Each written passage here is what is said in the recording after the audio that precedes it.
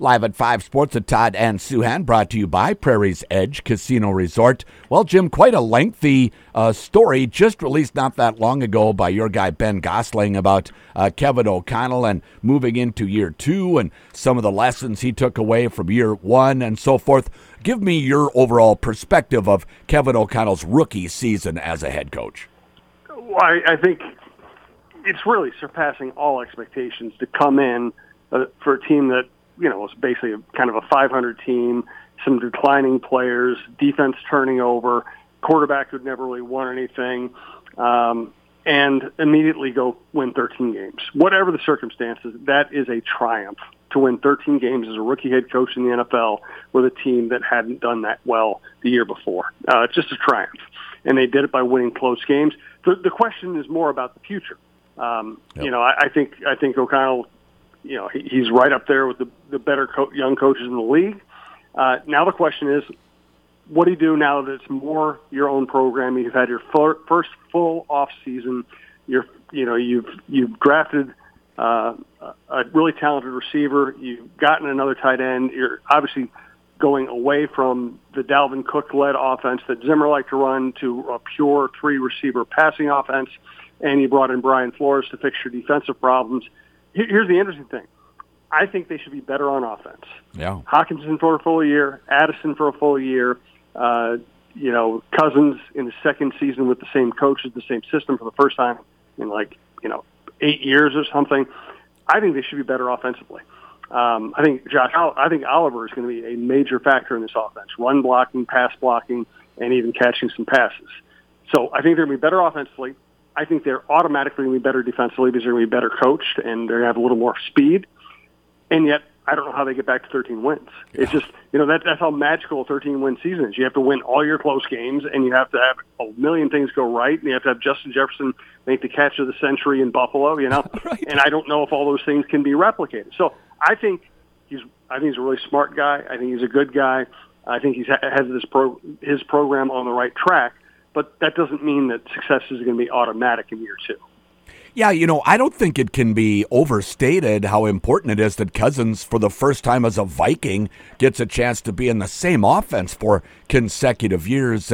And we could see Cousins, you look at Cousins' numbers, he honestly didn't have a great statistical year last year, but they won games. Now if Cousins can put up a statistical number where his QBR is in the top 10 in the league, which he's done in the past, and I think he was like 22nd or something last year, it could really be an explosive year. Yeah, I think so. I would expect Cousins' numbers to be better this year. Again, how that translates into wins or postseason, that's all to be determined, and part of it's going to come down to luck and health and, his health and the health of people around him and whether the interior offensive line can function. Some things are out of his control. But I really do think that Cousins will, he's an accurate guy. He's a smart quarterback. Now he's fully invested in the system. He has great pass catching options. They don't even have to pretend they care about the running game unless they want to. I could see him having a big year. Yeah, no doubt. Speaking of the run game, though, Alex Madison gets a chance to be the lead back for the Vikings. He doesn't have the breakaway speed that Cook does, but could he be a little more effective between the tackles for him? I think so, and I think that's the way they're looking. And listen, it's not that they I always have to reiterate this. It's not that they didn't want Dalvin Cook. It's not that they don't want to start running back. They just don't want to invest heavily in that position.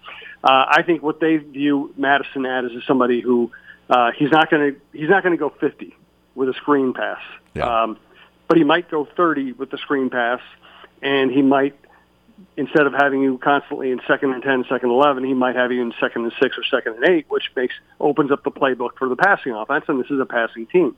He's also a better pass blocker than Dalvin Cook. So, listen, Dalvin made 5 or 6 plays last year that won games. And let's not discount that. Whatever you think of Dalvin as a player or a person, he made big plays. I think they think that their big plays are going to come more from the passing game this year, and that Madison can enable that with his skills. Do you think Jordan Addison, is he the number 2 wide receiver right now? I don't know if he's right now. I would guess sometime in the first month, if he plays as well as they expect him to play, I think he will move into that role. Right now, he's a little behind. KJ Osborne knows the offense really well. He's a good player. Hawkinson, might be their second most important target at the moment. But they didn't draft Jordan Addison in the first round for him to be a third receiver or a fourth option. They expect him to move past Osborne, and they expect him to, either move past or be on a par with Hawkinson. Hawkinson gets 4 years, $42 million guaranteed. We talked about his contract some yesterday, and $68 million is possible with bonuses, and if he plays it all out and so forth. What makes the tight end position more valuable than the running back position, at least in terms of money paid to the guys who play those positions? Matchups and the fact that it's a passing league, not a running league, and hey, Gronkowski. He won Super Bowls for the Patriots. He was the second most important player on that roster.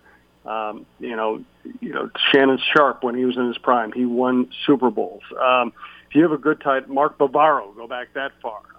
It's just a good offensive coach can get so much out of a good tight end. You can match him up, so you can mess up defenses so easily. He's a great red zone target. It's funny because Jeff Diamond, on my podcast, says that he thinks that the tight ends are undervalued by the NFL, and he thinks that's going to change. He thinks Travis Kelce's next contract is probably going to put him up there with some wide receivers. Wow. Running backs, I think, are going to stay depressed in terms of overall contractual value. I think tight ends are going to make a leap here. Hey, I mentioned all those tight ends. Travis Kelce, the Kansas City Chiefs, get rid of Tyreek Hill, by far their most talented player, and then they won a Super Bowl with Travis Kelce as their number one receiver. I mean, that's how important tight ends can be. Yeah. And then you look at a guy like Jonathan Taylor, who's done nothing but produce at Indianapolis, but he wants a new contract, and the Colts aren't willing to give him what he wants. Plus, they couldn't find a decent trade partner either, so there they are at an impasse, and he's sitting in. Isn't that what they call it these days? He is holding in. Is the phrase, yes. Just like T.J. Hawkinson did. He never admitted it. It's fascinating because Jonathan Taylor is the Colts' best player. He might be the best running back in the league. He obviously has value, and teams are interested. They just don't. It comes down to what will you give up for that. The Dolphins are a logical landing spot for him, but they were also rumored to be in on Dalvin Cook, and they weren't willing to pay a high price for him. I don't know where this is going to go, frankly. Gophers winners last night, had to make some spectacular plays at the end. Jackson had his Justin Jefferson moment on fourth down in the fourth quarter with a big touchdown catch near the end, and their young kicker hits a 47-yarder. A thrilling win for the Gophers. How about overall? How did they play? There's so much we don't know right now. We don't know if Nebraska is going to be a good team, and this was them kind of just stubbing their toe as they're getting used to Matt Rule. We could look back a month from now and say, wow, the Gophers almost lost to that team. That was a huge red flag. Or we might look back later and go, wow, the Gophers actually beat a pretty good team, and they had to show a lot of guts and clutch play to do it. I just don't, I think it's too early in the season for us to really know what that victory means, except for this. This is a brutal schedule, and if they lost that game, I don't know. There aren't that many places to build winning streaks in this schedule. So I think it was for the sake of their hopes, of their overall record, future bowl eligibility, I thought that was a really important victory for them. It wasn't pretty.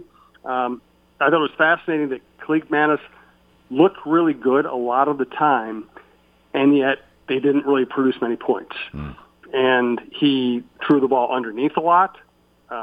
He threw the ball 44 times, had fewer than 200 yards passing. And so, I don't know whether it's time to judge him or not, or whether it was just kind of but it was the opposite of the way PJ likes to play. It was 44 passes, not many big plays, and not producing many points. That's like kind of the opposite of the philosophy PJ wants to have. They didn't run the ball that well. Cleek Manis moved well, didn't necessarily run for a lot of yards. So I don't know. It felt like a dangerous game, and they're lucky they pulled it out. Yeah. Tyler Nubin had a great game for them, but the offense looked problematic right now. Jim, thanks so much. Thanks, Todd. Live at 5 Sports at Todd and Souhan, brought to you by Prairie's Edge Casino Resort.